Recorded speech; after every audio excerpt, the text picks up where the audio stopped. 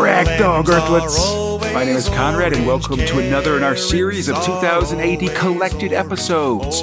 Our goal with these is to collect our coverage of top 2080 thrills and storylines in one place, so you can easily listen to them in one go. Great accompaniment to reading the 2080 collections that Rebellion and others publish, or just hear us talk about the good stuff without being interrupted by the other stuff. Mind the oranges! This time, we're having fun with those irascible space teens Ernest Quinch and Waldo Diminished Responsibility Dobbs. DRN Quinch! This dynamic duo of jerks began their adventures in a time twister in Prague 317, who continue to spread mayhem and merriment all through the 300 Pragues. These adventures were, of course, written by Archmage Alan Moore, with art by Alan Davis and lettering by Steve Potter.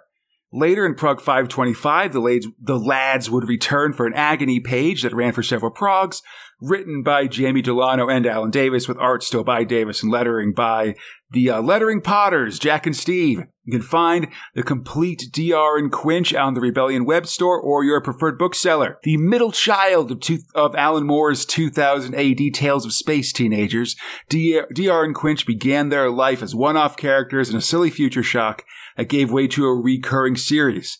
Alan Moore had done this previously with the character Abelard Snaz, the genius with a double-decker brain, but while those stories tended to just be single-issue adventures even once he was out on his own, DR and Quinch had much more spread out and extensive tales, usually while playing with tropes for existing types of stories, whether it's dating, going to war, or getting a movie made. DR and Quinch bring an anarchic style and a dash of ultra-violence to everything they do. Since we've recorded these episodes, I've actually read a little bit of what the characters DR and Quinch are based on, National Lampoon's O.C. and Stiggs. I've read parts of the utterly monstrous, mind-roasting Summer of O.C. and Stiggs, and you can really see the voice that Moore is using for DR and Quinch in this writing, as well as the general desire just to prank rich society types with both DR and Quinch and O.C. and Stiggs share. I haven't seen the 1985 movie, but it's been covered by pretty much every bad movie blog and podcast out there, so I've got a pretty good idea of its quality. When reading DR and Quinch, it's important to look beyond Moore's amazing wordplay for all the little things that Alan Davis has packed in on the art. I always think of Have Fun on Earth as a masterclass, and just hiding a punchline for a joke is on a second reading. You start to see the little hints of what that alien writing really looks like that lead up to the punchline, and the big reveal doesn't quite come out of nowhere quite as much. There's a lot of little stuff like that hidden around DR and Quinch, along with the best Hollywood parody we've ever seen in 2000 AD, with apologies to Wagner Grant and Bel Ardinelli. I should mention that this collection also features DR and Quinch Get Back to Nature from the 1985 sci-fi special, which is not in any of the complete editions of DR and Quinch so far as I can tell. And thanks to Dave from Where Eagles Dare for helping me out with that one. Anyway, let's get to the comics. Episode 98. Progs 317 to 320. May and June 1983. Thrill 5, Time Twisters. Is that a map of good things to come, Conrad? It is when it comes to this first Time Twister. DR and Quinch have fun on Earth. Aw, yeah. Script robot Alan Moore as E.E. Quinch, art robot Alan Davis, lettering robot Steve Potter. Well, of course, remember Alan Davis from Harry 20 and stuff. Mm-hmm. So yeah, man, DR and Quinch, buddy. First off, I want to say, Fox, there's an DR and Quinch are sort of, I'd say they're, if you want to list the characters that Alan Moore has created for 2000 AD, right? Number 1 are Halo Jones and Halo Jones accessories. Skiz is probably 3, and then DR and Quinch are 2. They're the second, most famous and popular characters that he's created for 2000 AD. Coiffed hair and giant tusks. That's right. Yeah, so the elephant in the room for DR and Quinch is that these guys are based on the National Lampoon characters O.C. and Stiggs. I will say that I like their affect, especially DR's writing of yeah, he keeps writing his name on graffiti taggy things. Definitely, he constantly says Yeah, totally. Yeah, no, it's very, very, very close to the home. Yeah, but so Listen, like, there's two things I know about O.C. and Stiggs, which is what DR and Quinch are clearly based on Fox. One is that there was a movie made about them that was directed by Robert Altman, and it starred Dennis Hopper, John Cryer, and Cynthia Nixon. And most people nowadays watch it as part of their, like, bad movie podcast or bad movie blog or something like that. No, I mean, like, don't watch most, because it was National Lampoons, right? I don't know if it was specific. Yeah, no, it was National Lampoon. Yeah, it was specifically branded as that. Listen, and it comes from that thing. For one moment, Conrad. Yeah, please. Listen, at one point, someone made one movie which incorporated the National Lampoon's name into a movie that was amazing. Oh, I feel like that happened twice. National Lampoon movies. Like, don't, other than Christmas Vacation, just stop. Oh, Animal House is good too. Oh, and come on. I'd say the first Vacation is decent. Christmas Vacation is amazing. Christmas Vacation is good. I got a lot of good, real specific nostalgia memories for that because it came out when I was like 8, and it was the perfect time for me for that. You and me, buddy. But like, yeah, and then I'd say, I like Animal House. First Vacation's pretty good. After that, nah, man, get out of there. Especially nowadays, where it's just like the also ran maker of teen sex comedies after American Pie. Like, it's real bad. Fucking exactly correct. Anything with National Lampoons in it, you should completely avoid, other than the 2 movies mentioned. Yeah. Like, You Are From Somewhere Else, England or otherwise. Christmas Vacation, that is the movie you should watch. I feel like people know this. But like, I will say, Animal House is good. I like Animal. Watch nothing else. Mm-hmm. I'd say, so again, O.C. and Stiggs, the 2 thing I know is that 1, they're from National Lampoon, and there was a movie, and 2, is that is that I've mostly heard them mentioned in relation to the fact that they inspired DR and Quinch. I feel like at this point, DR and Quinch are the stronger brand and things like that. But yeah. They're good. I think it's fun. But so we've addressed the DR and Quinch elephant, so now let's blow shit up. Ernie Quinch, he's a big alien college student. He's got tusks. He doesn't say that much. His buddy is Waldo Dobbs, who's called DR for diminished responsibility, and is kind of a goblin-looking alien with a pompadour. They've both been suspended from college by a mean dean, so they go to have some fun. They rent a time flivver and then go back in time to the time of the dinosaurs on the planet Earth. They kill a bunch of them. Some lizards, dude. Yeah, they fly around in their super dope penis spaceship. Look at it, it is exactly that. They blow up dinos and they use some thermonuke bazooka shells to reform the continents of the planets in the way they like. Hey, look at all this soup. I guess we should shoot it, and then whatever. We'll come back when they're formed. Yeah, they eventually come back and spend the next few million years sort of trolling the living things of Earth. They teach cavemen about war. They inspire the Egyptians to build the pyramids. They ignite Krakatoa, empty out the Mary Celeste, bean Isaac Newton in the head with an apple, and destroy some planes and ships around Bermuda, if you take my meaning. Around the 50s, they start doing some alien encounters and teach people some intergalactic terminology and like greeting phrases and stuff. After a quick prank on Neil Armstrong, and also pausing briefly to destroy the west coast of the United States, Wrong coast to destroy, guys. Hey, I'm fine with it now. I'm out of there. Before I would take it personally. But after that, they help humanity reach the stars and get entered into the Galactic League. It turns out that the message of peace and join the Galactic League they gave them many years ago was actually kind of a rude phrase that makes everybody kind of chuckle. Like, oh my God, I can't believe they just said that. At the big dinner, welcoming humanity to the League of Planets, which the no-good dean from the start of this story is sure to be at because he's a member, the surface of Earth is shown. Yeah, and apparently they pull a hole so long and thanks for all the fish. Yeah, well, apparently the continents of Earth say Dean Fusk is embezzling the canteen fund, and Mrs. Fusk is a convicted shoplifter, and their horribly ugly son Mark is a known snitch.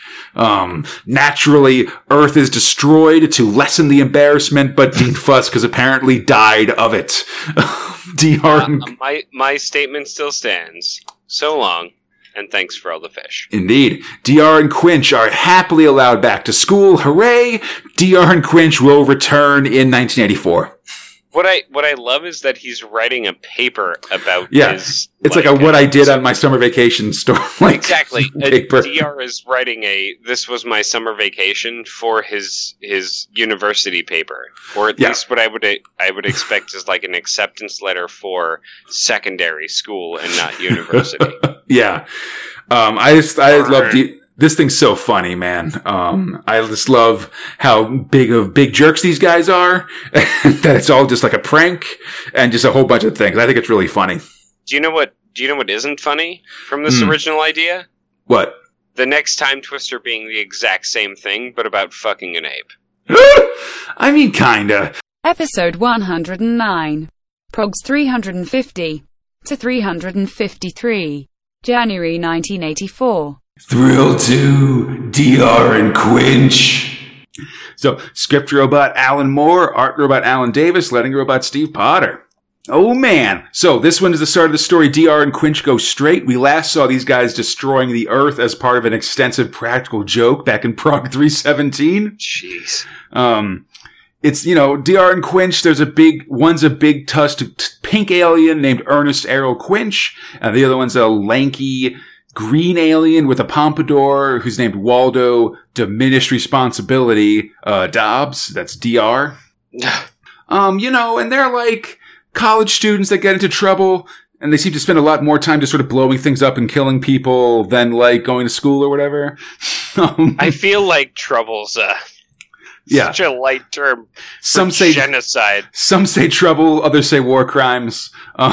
And, they're just happy-go-lucky young guys who tell their own story, We open up and we see them in court getting read the riot act by a judge for a bunch of crimes. Arson, kidnapping, theft, grievous wounding, possession of an unlawful atomic weapon, conspiracy to overthrow the government, coveting thy neighbor's ox, grave robbing, all kinds of stuff. Forging sacred relics. 714 separate driving offenses. Transmuting base metals into gold. They're pretty much taking it well, actually. They're just sort of sitting at the thing, listening to it. DR asks what the judge's name is. And the next page, it gets really funny because we see the camera kind of pulls out and we see that the court is completely full ceiling to roof with people calling for their deaths, including... And riot police in the front. Yeah, they're all surrounded by riot police. There's several signs that say hang them in various languages and at least 2 nooses.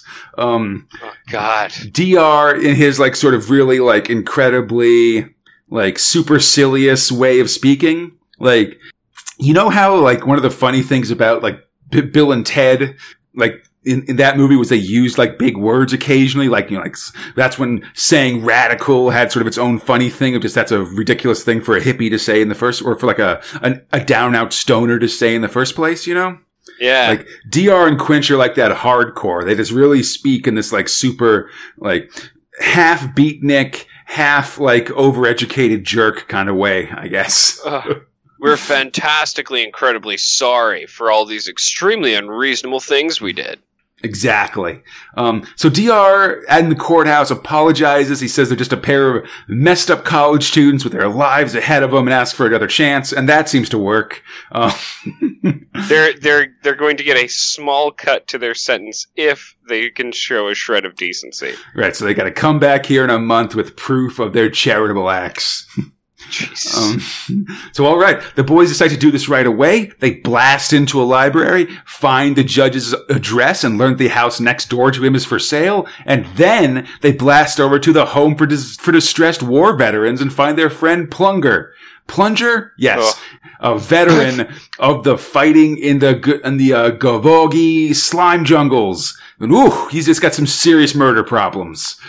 He's killing that 4-armed Teddy Goro bear. Yeah. Just hates everything. Murders it to death. After making sure that he'd be down with it, the boys head over to the Charities Commission and set up Massacre House, a charitable institution caring for threatening ugly men with guns and unstable personalities, right next door to the judge for their case.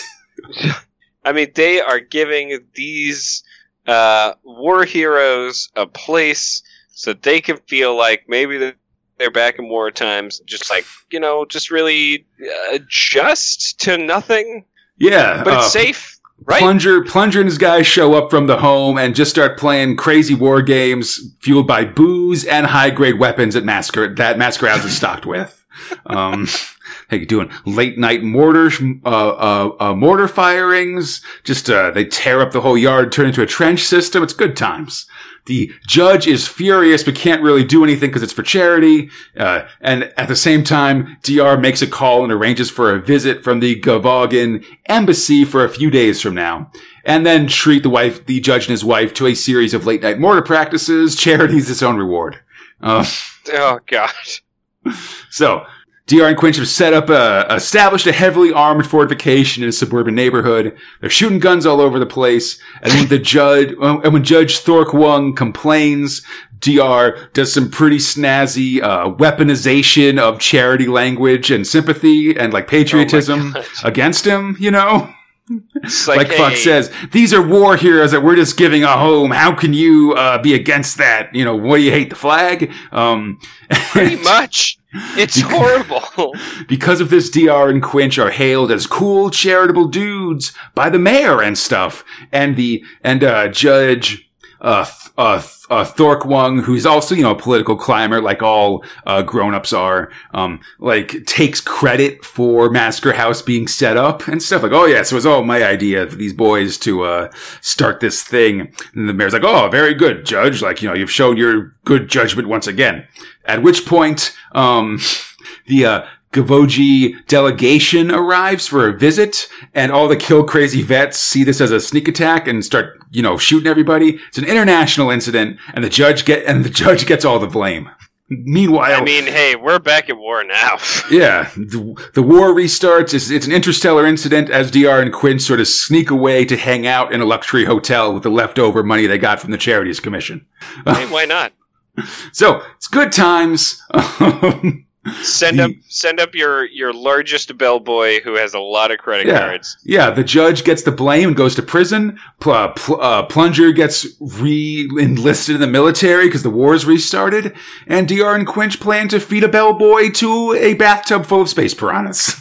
It's real good. Everybody wins, kind of, mostly. I mean, in that quite a few people lose, yes. Wow. Next up, it's DR and Quinch go girl crazy. Oh man, someone's going stuff. This time it's from Quinch's perspective. No, so far it's always been from Quinch's perspective, I believe. Really? Oh, I don't know. Maybe it jumps back and forth now that I'm thinking about it. Yeah, the last two were all DR. Yeah. And him just kind of rationalizing his insanity. But these next two are going to be Quinch, where he's sort of experiencing DR going through... Yeah, changes. So, Quinch is driving around destroying things and reflecting on how DR is his only friend. He pops into DR's apartment only to find him pretending to be a real square to impress a cute dog lady named Chrysoprasia. That's what I'm going to pronounce it. Yep, it has a real Archie vibe to it if Archie was made to be a homicidal maniac. Exactly. DR says that Quinch is this guy from the slow reading group that he's been tutoring, and Cryoprasia thinks that that's just wonderful. Oh, you're so nice helping out the less fortunate. Yeah, DR is clearly both pissed at Quinch for trying to get in on his attempt to scam this chick, and he's pissed at Cryoprasia for requiring him to scam her. Yeah. They go to a youth club that Quinch has previously destroyed, and everybody, as he walks in, is like, no, please, I don't have any money. Here, just take it and go. And, Yeah, it just seems like, DR is just getting super booty blind by his new girlfriend, He thinks he's in love, and he says that since Cryoprasia's father is like the head of the drama club, like he is the lead, he got the lead role in like this, in this play, and so practicing it's going to take a lot of time out from their hanging out, and this is basically, sorry, like, I'm too much in love for us to go around destroying things. And so what does Quinch do? He does bummer. Full red fucking dragon. Or, as some people know, it's Silence of the Lambs 2 on this poor woman. I am changing, do you see? Serious question, Fox. Is this the end of DR and Quinch? No. Nah, dog! Instead, Quinch does a sensible thing. Namely, he kidnaps Cryoprasia off the street, takes her to his secret hideout, and forces her to watch videos of DR committing a seemingly endless string of atrocities. Well, it's just... I would say that this is him a clockwork oranging her, by the way. Yeah, except... Yeah. I mean, he doesn't, like, tie her down or do, like, the eye toothpicks or anything. But it's the same way of just showing somebody a bunch of videos to change their personality, essentially.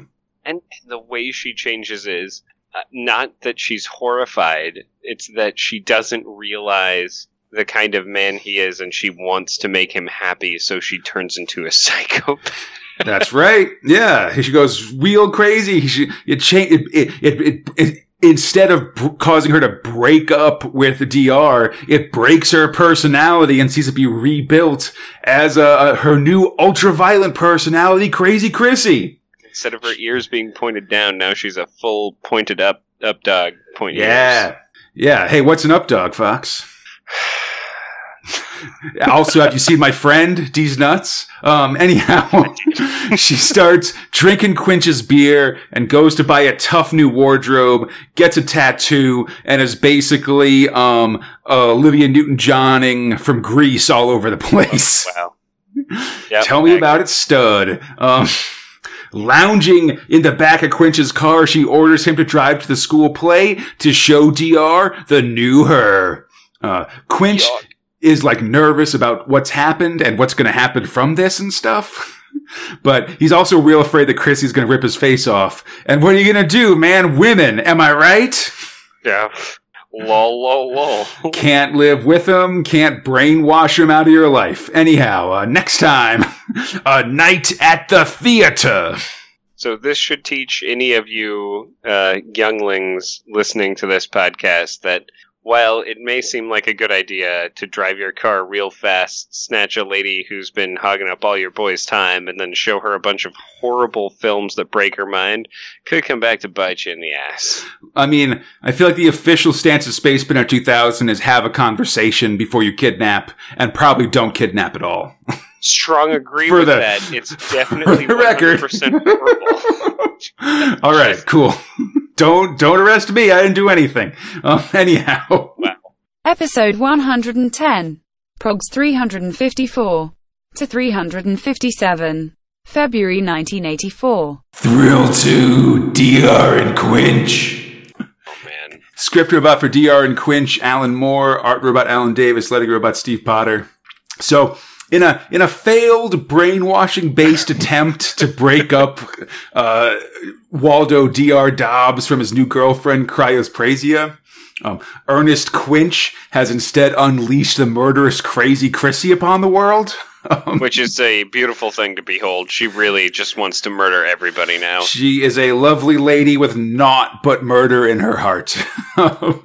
It's real good. They're blasting their way to this theater where DR is giving a big monologue that, like, in a play that her dad is putting on.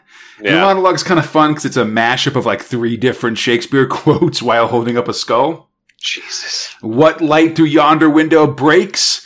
It's Crazy Chrissy blasting everyone to Kingdom Come. Just busts in with a fucking flying car, shooting everybody. Yes, she uppercuts her own dad when he asks what this is all about, and when the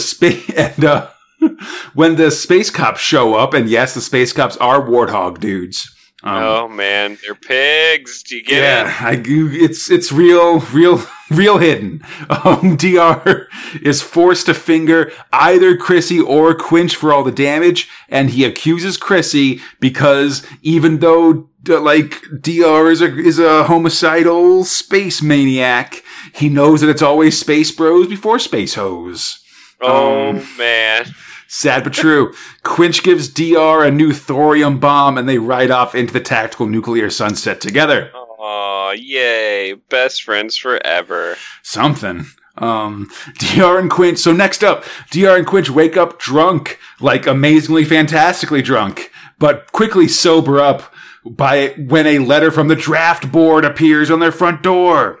Oh, man. They arrive. I guess they're in the army now. I guess. I don't know how it all works. Luckily, this is not something I've had a lot of personal experience with.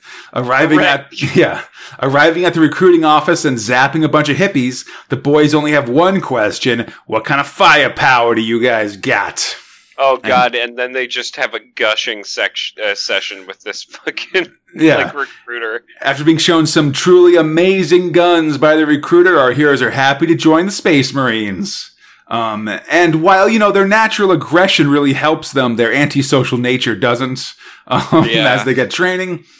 After, a good, couple days of training, they're sent off to Gaiagogia, which we'll recall the boys restarted the war with last episode. It's a land of swamps, slime, and disease without a single expensive foreign restaurant to be found. No! The specifics of what DR and Quinch are into is so weird.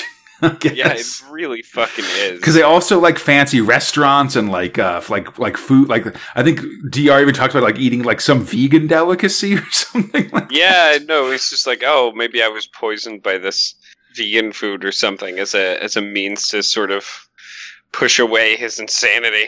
It's funny to see the word vegan in 1984. I gotta say, I feel like that feels like such a modern thing. I guess. Yeah. But yeah. So we start with a letter from DR to Quinch's mom as we see our two fellows marching through the Gyoji swamp. Quinch is marching as DR rides on his back. DR pleads for Quinch's mom to get them out of there. And in more violent news, while on patrol, our guys seem to have found the enemy camp, so they blast it with the bazooka nuker, only for it to turn out to be their own camp. Oh no. After a series of incredibly vociferous excuses, DR and Quinch are tossed in the brig, specifically Cubicle 15 with the man monster. Confronted by the beast, DR can only say one thing. How's it going, Polger? That's great. It's their old buddy from last episode. I love that he keeps coming back. And he's just more crazy than ever. Yeah, making a friend in military prison. These guys are going to solo their way out of here. Man. Anyhow, the final prog begins with a poem. We could be sat on sun-kissed fields and watch the bufflunks grazing. Instead, we're locked up in Gaiagoji, which is totally amazing. I think that's kind of the opposite of how they're feeling. It's weird because he calls it his first incredibly sensitive war poem. That's right. Yeah, totally locked in a penal dungeon. I want to say that just the way that DR and Quinch write with all these likes and absolutely amazings and things, I feel very seen by these these comics. I feel Conrad, if you and I were homicidal maniacs. Yeah. How we deal with a lot of our problems. I really it messes me up a little bit. Because I can understand so much what he's saying. I feel like you're one. I feel like if you had a pompadour and I had slightly more tusks, we could beat DR and Quinch really easily. Oh man, if you had slightly more tusks, I would be so into that. Totally. But it's bottom tusks, not that top tusk or side tusk garbage. I don't care. I don't care for a side tusk. That's horrifying. I know, right? Anyhow, we're locked in with DR, Quinch, and Polger and Polger, but Polger has a plan. Yes, the plan does involve the frilly dress he's put on. They're breaking out. Oh man, it's great. It's got like a flower print. It's got a little bow on the top. It's low cut. Because, it's low cut and it's like and like hemmed up to the hip too. Like this is a sexy garment. and very fit for his needs. You can see his back swole muscles and his giant gorilla arms. Polgar knows he looked good, all right? But so they're breaking out. Polgar has carved a huge gun out of a bar of soap. He has carved a bunch of plastic explosives into a bar of soap. And he's got this escape hatch. His plan is to use the dress to seduce some guards, then hide them in this escape tunnel he's also dug. And then they'll hold those guards hostage until they're freed. It all makes perfect sense, except all of it. Why don't we just use the escape tunnel? That's that's DR's point, and Paul just like, it's just crazy enough to work. So they go into this tunnel, and it's a really huge tunnel, like gigantic. And DR's like, oh man, like, did you dig all this yourself? That's really awesome. He's awesome. Like, yeah. Nah, man, this thing was dug by a Gaigoji monster called a Snufflegruff. A Snufflegruff, by the way, because when it's looking for you, it snuffles, and when it finds you, it gruffles. That's good. I'm not kidding. It's the noises they actually use. Super true. Yeah. And it's also a giant mole monster that's got just a lot of teeth and a lot of anger. Mole monsters. I am not down on mole monsters. Yeah. Mole men, mole monsters, mole people. I'm sorry. Anti-mole. That's tough. The monster is not impressed by Polgar's soap gun, and so it's time to run. The boys escape, and they find another like hatchway thing that seems to lead into another cell or another escape tunnel or something. They head into it, and they find that it's inhabited by... Oh man, it's Crazy Chrissy! Oh man! They're back. They're reunited, finally, after, like, 2 or 3 episodes. Yeah, real quick. All soldiers leave a girl behind that worships and adores them, but mine's here on Gaigoji 2, which is, like, unbelievably awesome. He really likes to end situations where I don't think he's super happy with awesome. It's hard to tell how sarcastic it is or not. But anyhow, next time, the Snufflegruffs of War! Oh, that's awesome. Do they harness the power of the Snufflegruff? I mean, I feel like any and all bets are off when it comes to DR and Quinch. They do real, ridiculous, crazy things constantly. I'm so into it. God, they're fucking so great. Just love this, like, bizarre escape plan hatched by this war veteran who they started the war with. Everything is connected. Totally. They are the reason for everything. Yeah. No, it's real awesome. It's real, Alan Moore just letting loose and getting silly and stuff. I did read a funny article, a funny interview with Alan Moore for like 2080's 10th anniversary where he actually, apologized and completely disavowed DR and Quinch, which is ridiculous. Whoa. Really? Yeah. Well, let's talk about it. We'll talk about it more in a little bit, but yeah. It's just a funny take on it. Episode 111. Progs 358 to 361. March 1984. Drill 2, DR and Quinch. Oh, that seems... Yeah, that's like me and you. I mean, I don't think we ever served in the army together, but otherwise, yeah, absolutely. I mean, let's not say never. Oh, that's true. Yeah, we're just college kids out here killing, destroying things indiscriminately and trying to explain that it's not our fault.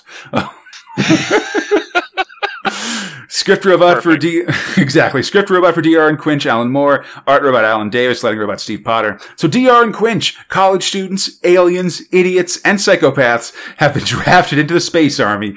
But due to those last two qualities, the idiot and psychopath part, they were quickly put in the brig for accidentally nuking their own base. During an escape attempt, DR is bumped into another prisoner, another person, just his old girlfriend, Cryoprasia, aka Crazy Chrissy. Man, I'm glad she's back, because she was kind of... I mean, I liked her. But it only took him, like one comic for her to come back. So I'm hoping she's in it for the long haul, maybe. There's a couple in between, I'd say. But yeah, she's not pleased to see him. She kicks the crap out of him, calls him a scumpot, among other things. It appears that in escaping the prison of their own guys, they've tunneled into a penal stockade of the enemy, the Gaigoji. Chrissy explains in between punches that she's had to work as a mercenary for the Gyojians in order to survive after escaping from the institution her dad put her in when she went crazy because of Quinch's brainwashing attempts. Hey, it could be worse, I guess. Something. The beating is interrupted by the return of DR and Quinch's buddy Polger in a hail of soap bubbles because he's got that big gun that he carved out of soap. It's real great.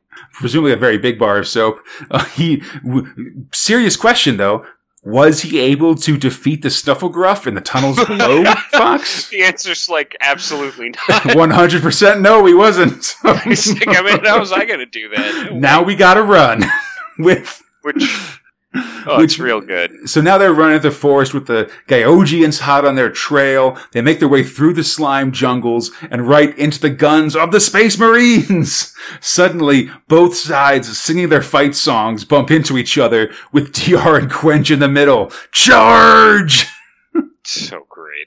I love their little songs that they were singing at each Totally. other. Yeah, the one's like the ants go marching one by one kind of thing, and the other one's like a onward Gyojian soldiers kind of thing. Dude. So, surrounded by soldiers, the DR wonders why they can't all just get along. He describes a vision he had, where a fantastically impressive baritone voice said we should all love each other, or else, but no one seems to be buying it. Polger then tries Plan B, which is to sort of vamp and say that he's a famous film actress as he wears his tattered evening gown. And that seems to almost work. But suddenly a giant ship appears in the sky. Is it the baritone voice DR talked about?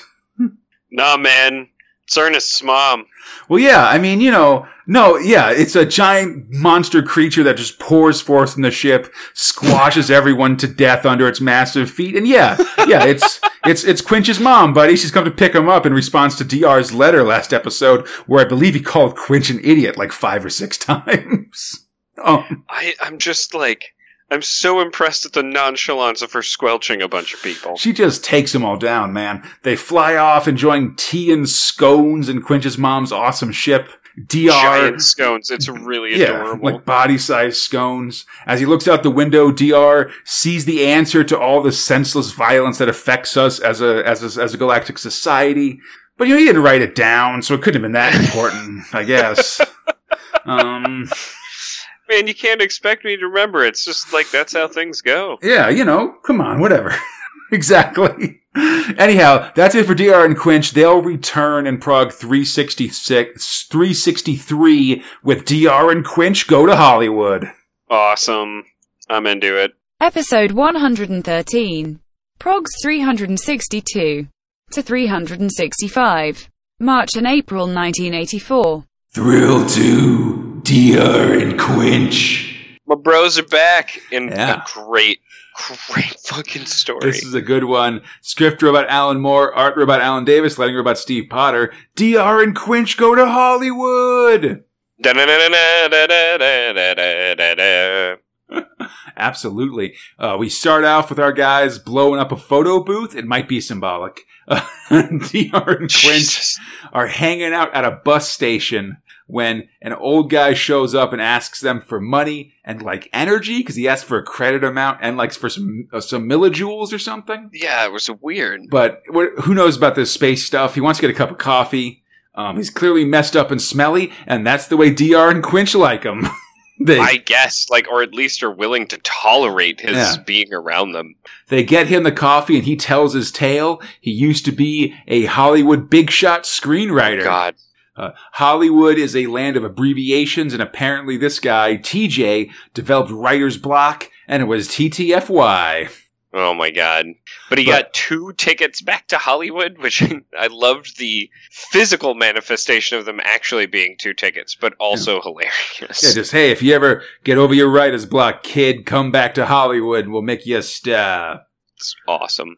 Stuck, unable to figure out anything to write, TJ hit the skids, getting drunk on G&T, S&S, and BMs. And that just sort of was what he had for 10 years. Oh my god. He never used those tickets until now. Because he's finally written the perfect story. It'll get him back in the big time. He's super stoked about it. So stoked that he falls down dead. It's oh my god. A super tragic turn of fate. And DR and Quinch are so moved by it that they resolve not to rummage through his pockets to find the screenplay and tickets to Hollywood for like a whole 2 minutes. Which, I mean, really impressive. Like, absolutely. That's easily a record. They like walk past and say, "Oh, we shouldn't do it." Then they just you just see a panel of them walking back, then looking back, then running back. You know, it's like or walking away, looking back, running back. Yeah, I love like the start of this is already good, and it just gets better. Absolutely. So, DR and Quinch have arrived in Hollywood. It's a planet, man, and any similarities between the former the Hollywood on the former planet Earth is just a coincidence, dude. Like, don't read into it too much. Yeah. The one mugging and clothes stealing later, the boys are ready to fit in. I really like how they mug these two guys. There's one fat guy and one thin guy. And when they mug them, DR puts on the fat guy's clothes and Quinch puts on the thin guy's clothes. It's perfect.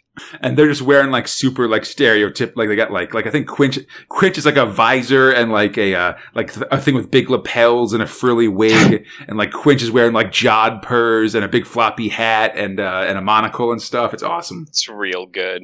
And then the immediate next page is them flying through a window. Because DR knows the 4 rules of Hollywood, which is like make a big entrance, get noticed. And he forgot the other 2.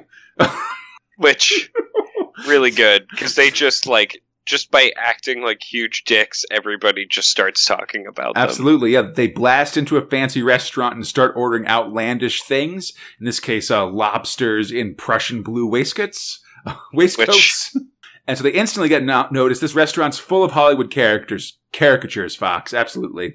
Starting with Alfred Hitchcock as BD, who's maybe like a reporter or a socialite or something. Yeah, I don't know. But he asks DR what's up if he's going to make like a classic film here. And DR's like, a classic film? Pff, I make legendary films. And he's like, I only use the top 2 actors, not like, the top 5. Like, you need the big 6. He's like, big 6? I use the big 2. Yeah. And the big 2, that means it's either Marlon or Bert. Whoa. Oh my god, everybody's gonna whisper. So the restaurant is above with whispers about all this, and there's a ton of celebrity cameos here. There's Jake and Elwood Blues from the Blues Brothers. Mm-hmm. I know those guys right away, but for a lot of the rest ones, I want to shout out the 2000 AD Hall of Homage website for helping me identify this big room of cameos, including Betty Davis, Robert Redford, John Hurt, the Elephant Man, John Merrick, John Cleese, in the role of the waiter for Monty Python and the Meaning of Life. Otto Preminger, David Lean, and Britt Eklund. We also then see one of the big 2, Marlon and his friends, clearly based on Burt Lancaster and Peter Lorre, telling him that this new film is down to him or Burt, and incensed that his rival might get in a legendary film instead, Marlon storms over and demands that DR put him in his picture, and that would be his first film being made in 5 years. Marlon is a big guy with a nigh incomprehensible speech pattern, so it's cool. Suddenly, people are crawling all over each other to give DR money to make this movie. The boys, my god, it's awesome. This is how it goes. You know, a young mechanic can be a panic with just a good-looking hand, you know? Anyhow, the boys pile into Beatty's car, and Beatty asks them about the script. Yeah, about that. We got the script. It's from this TJ guy. And Beatty's like, oh, that's amazing. As you know, after all these years, has TJ got over the fact that his handwriting is completely incomprehensible to anybody else? And DR decides to look at the script for the first time. At this point, what's the name of the movie? The third word is probably oranges in the title. I love how the next episode is something oranges something. Absolutely. So, DR is happy on the outside but sad on the inside as he's at the height of Hollywood fame, but he also understands about 8 words of his script, which apparently has 57,000 pages. That might be a DR exaggeration, but there do seem to be a lot of pages. I mean, enough to where it looks like thicker than a book. Yeah, he knows there's the word oranges in the title, and one of the last sentences of the thing is, "Close the curtains, Jeffrey, I'm amphibious," at the end. It's pretty rough. But he's not quite sure about the amphibious part. Yeah, we see them. We see him wandering through this Hollywood set with all this crazy stuff going on, including like crab robot ladies and stuff. It's ridiculous. Eventually, though, they're starting shooting, and Marlon wants to read the script. DR hands it over, and Marlon looks at it, declares it a masterpiece. Or a masterpiece. He grabs a page from it and delivers an incredible, emotive, and powerful monologue of completely incomprehensible gibberish. And everyone is just stunned. Applauds and is awestruck. At this point, Marlon's manager, who looks like Lee Marvin, takes DR aside and confesses that Marlon's completely unable to read, but that because this combines with no one's ability to understand what he's saying, makes it all work out okay. He gives DR a payoff to keep it a secret, and then just kind of asks what kind of movie this is going to be. After getting a word in the script deciphered, DR says maybe it's set in a submarine? And what kind of movie is it? Buddy, it's a disaster movie. Oh, God. Such a good punchline. Next time, The Towering Orange. Oh, God. Man, like, just the second story of this, of these four progs, and already it's, like, funny, it's awesome, it's snappy, like... I really like this DR and Quinch story, man. Yeah, it's a really good one, for sure. It's a classic one, I think, for sure. Episode 114. Progs 366 to 369. April and May 1984. Thrill 2, DR and Quinch. Oh, man, this is so good. So, script robot Alan Moore, art robot Alan Davis, letting robot Steve Potter. So DR and Quinch Go to Hollywood continues. DR looks very dejected as he starts the filming of the movie. The set includes heavy artillery, women dressed as giant crabs, and incredibly strange, awful, insane creatures with blowtorches. It's really great. It's everything you need to make a movie except one final ingredient. Yeah, like 16,000 oranges. Yeah, and a readable script, perhaps? I mean, we'll figure that in post. Yeah, it's really taxing, of course, because the script is unreadable, and the star, Marlon, is both illiterate and incomprehensible. 16,000 oranges are wheeled out as Marlon's manager asks what the heck, like, we're doing with this movie. And we tour the insane, mind-bending set, culminating in, of course, the giant mountain of oranges with a huge neon sign in front of them. It says, like, just, you know. It says, don't danger. Touch the citrus fruit, man. Yeah, danger, do not touch these monstrously hazardous citrus fruits, man. In neon. It's real good. But that's not enough to warn off the illiterate Marlon, who grabs one and is crushed in an orange avalanche. Mind the oranges, Marlon. And that is the name of the movie. Absolutely. It's a stroke of inspiration as everybody involved with the movie prepares to beat DR to death. And, of course, the thing that it would inspire DR to make the greatest film of a generation would be someone's death. Absolutely. So with the movie complete, DR and Quinch are doing the talk show rounds. They talk first to Barry Normal, who's based on British movie talk show host Barry Norman. Things get touchy when he doubts the claim that Marlon died of natural causes, i.e. being crushed by thousands of oranges. At that point. Yeah. Your good old buddy Quinch just chokes him to death. Yeah. Well, he's just alive enough to send it back to Clive James, another famous movie chat show host, who gives us a review and synopsis of Mind the Oranges. He calls it piquant and perplexing. The movie seems to be pretty nuts, just like... it's basically just like Quinch wandering around filming things as insanity occurs, like with like his arm reaching out and stuff. And it's funny because Clive talks about this being an intentional choice as opposed to just being a bunch of like alien psychopaths, like just having fun, basically. My favorite part is that he references that scene, which apparently Quinch did a slow-mo of Marlon being crushed to death by Artemis. It's amazing. We cut to the studio chief, who's incredibly angry. He swears revenge on DR, Quinch, and the scriptwriter TJ. God, they're all done. It's true. But it seems the movie has in fact become a cult hit among the youth, like watching it Rocky Horror Picture Show style, like calling out key lines and key places and stuff. Jesus. Meanwhile, DR and Quinch return home secretly with the box office takings, and they find the body of TJ still lying in the curb of the bus station a month later. Hell, man? It's a bloody outrage. This is horrible. What kind of dirtbags would just leave a dead body here for this long? Yeah, seriously. It's a shame when suddenly TJ wakes up.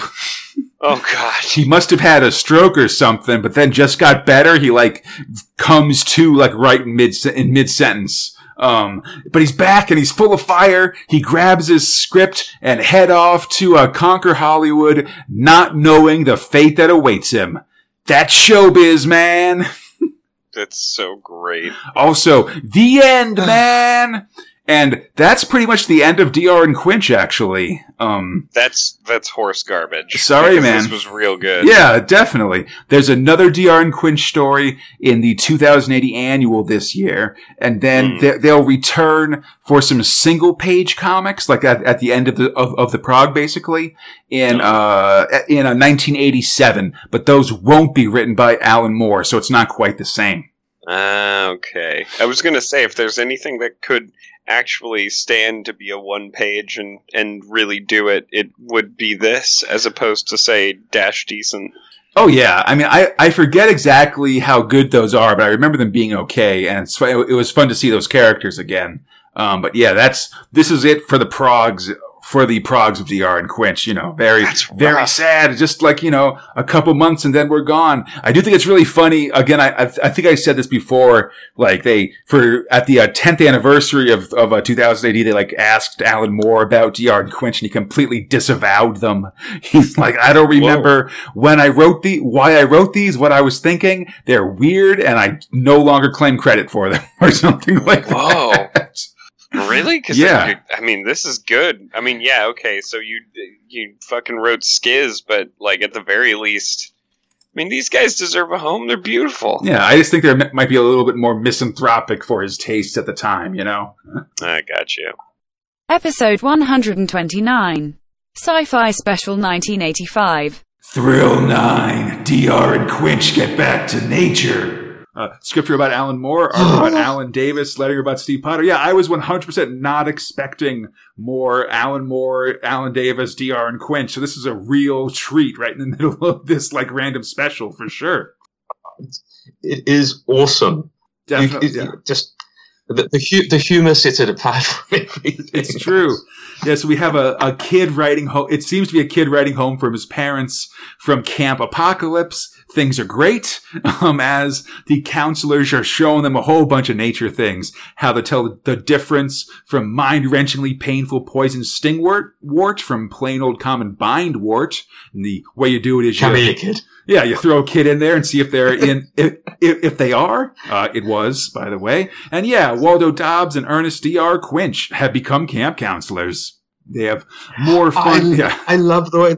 Sorry, I love the way they're dressed as really old-fashioned English Boy Scouts with the big pants and the hat. And I don't know what scouting's like in America, but we had nothing like that at home.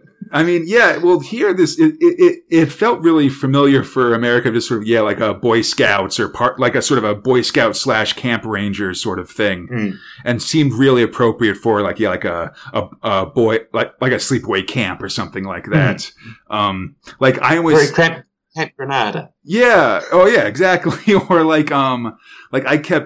I swear, I initially called this thing just sort of by muscle reflex, DR and Quinch go to camp, Ernest goes to camp, I guess, if you ever saw that one.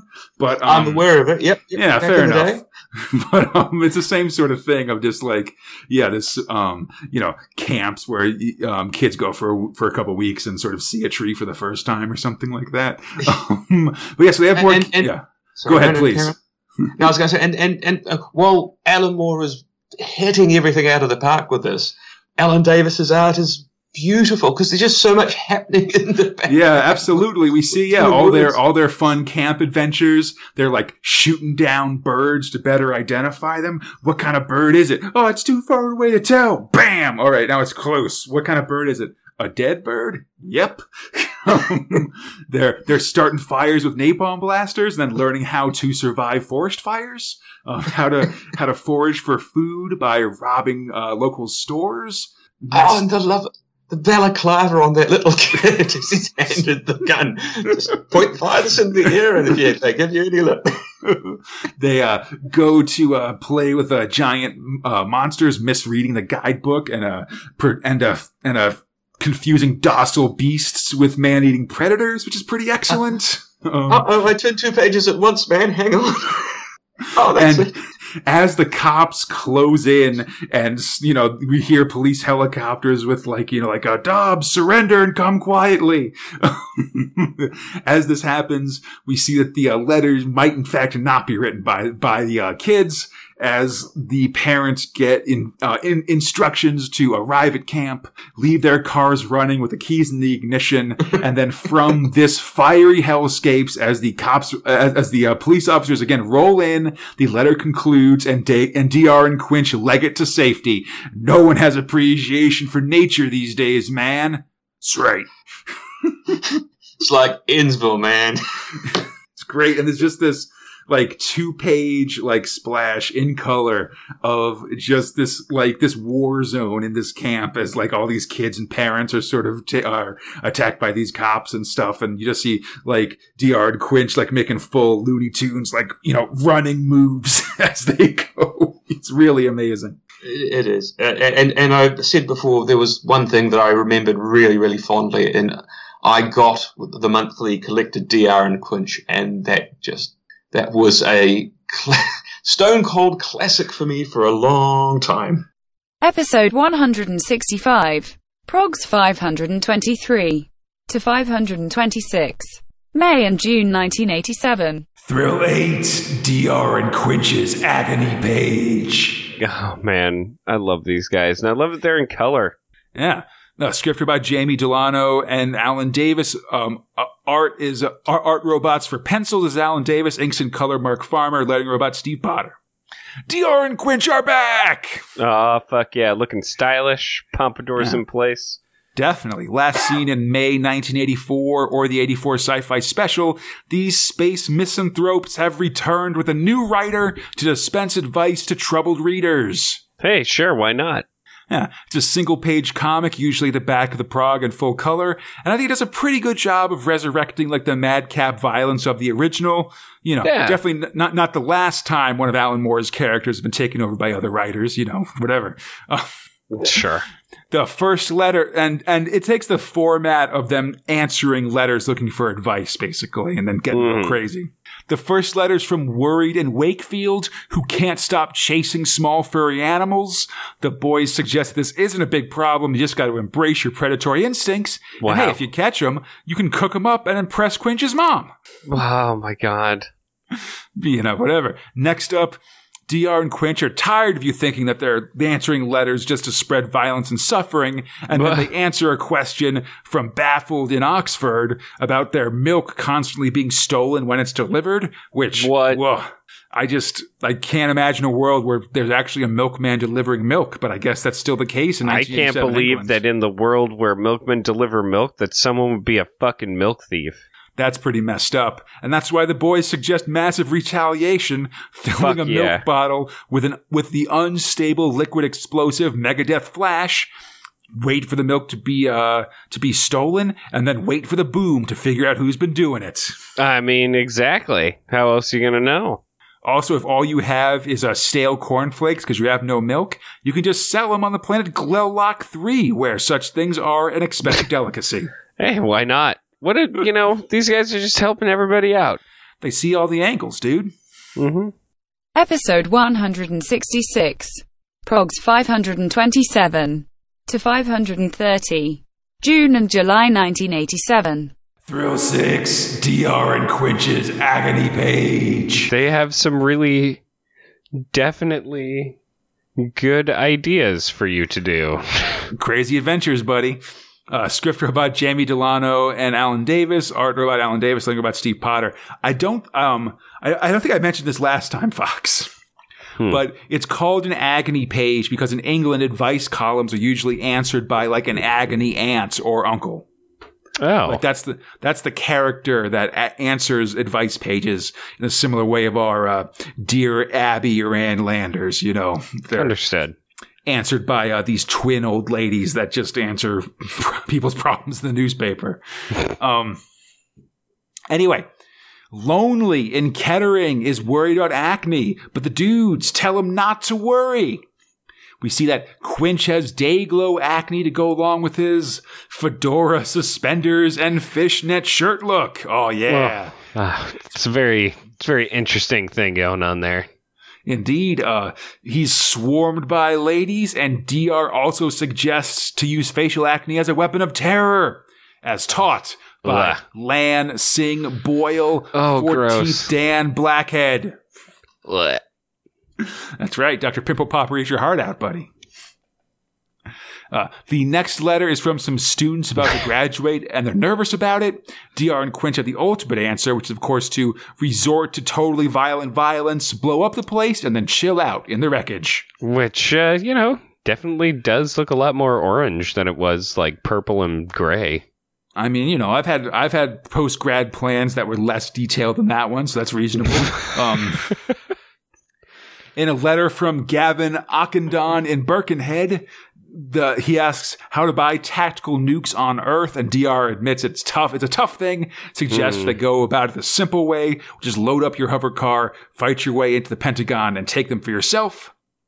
But because they've already done that, you'll have to go a different route. Suggests buying them from guys like Ollie North, Saudi businessman Adnan Khashoggi, Mother Care, which is the maker of like baby stuff in England, Sylvester Stallone, and or Ronald Reagan. What?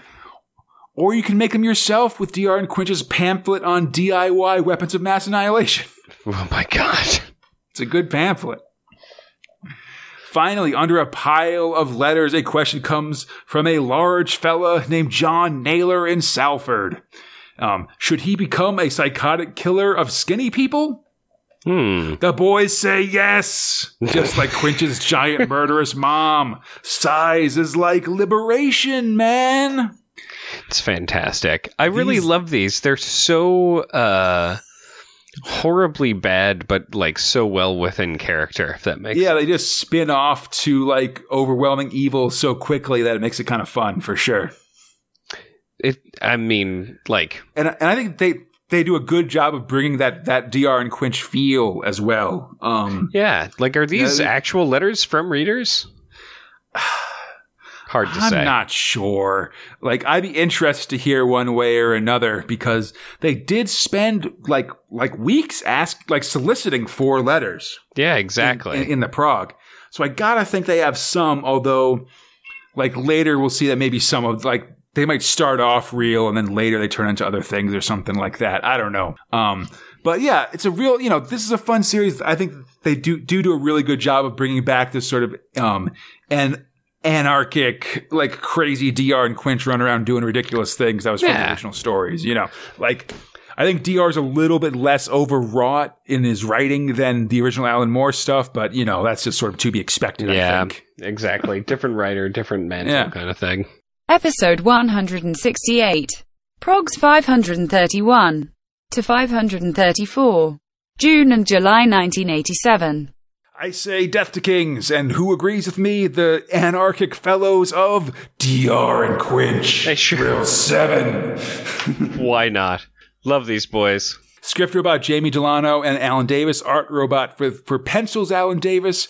Inks and colors Mark Farmer. Lettering robot Steve Potter. The boys, DR and Quinch, they're answering your letters, this time from Steve Bint of Chamberley. He's tired of these jerks at the DHSS office being real mean about not handing over that sweet, sweet unemployment money. Hey, give me my cash. Give me my cash. The boys suggest just having some confidence, marching in there, and signing your name by shooting it into the wall. Seems to be pretty forward. Yeah. Yeah. Without even a letter next, the boys just giving out love advice surrounded by chicks and wearing their Saturday Night Fever suits when suddenly a shadow appears out of the frame. It's Crazy Chrissy! I may actually be in love with Crazy Chrissy. She's pretty good. She's beaten up and tied up the guys, and now she's answering letters. Sure, why not? The first one is from Anonymous, and she basically says that she doesn't date guys who aren't man enough to use their names. So you just got to say your love of this alien temptress loud and proud, Fox. Beautiful.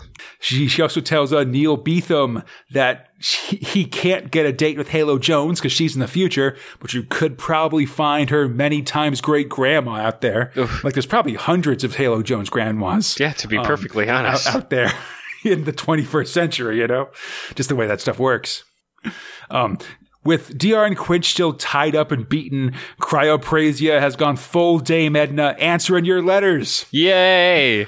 This one's from J. Dean in Liverpool. How do I get the boy I like that doesn't even know I'm alive to notice me? Aww. Chrissy can answer this one from experience as he punches DR right in the face.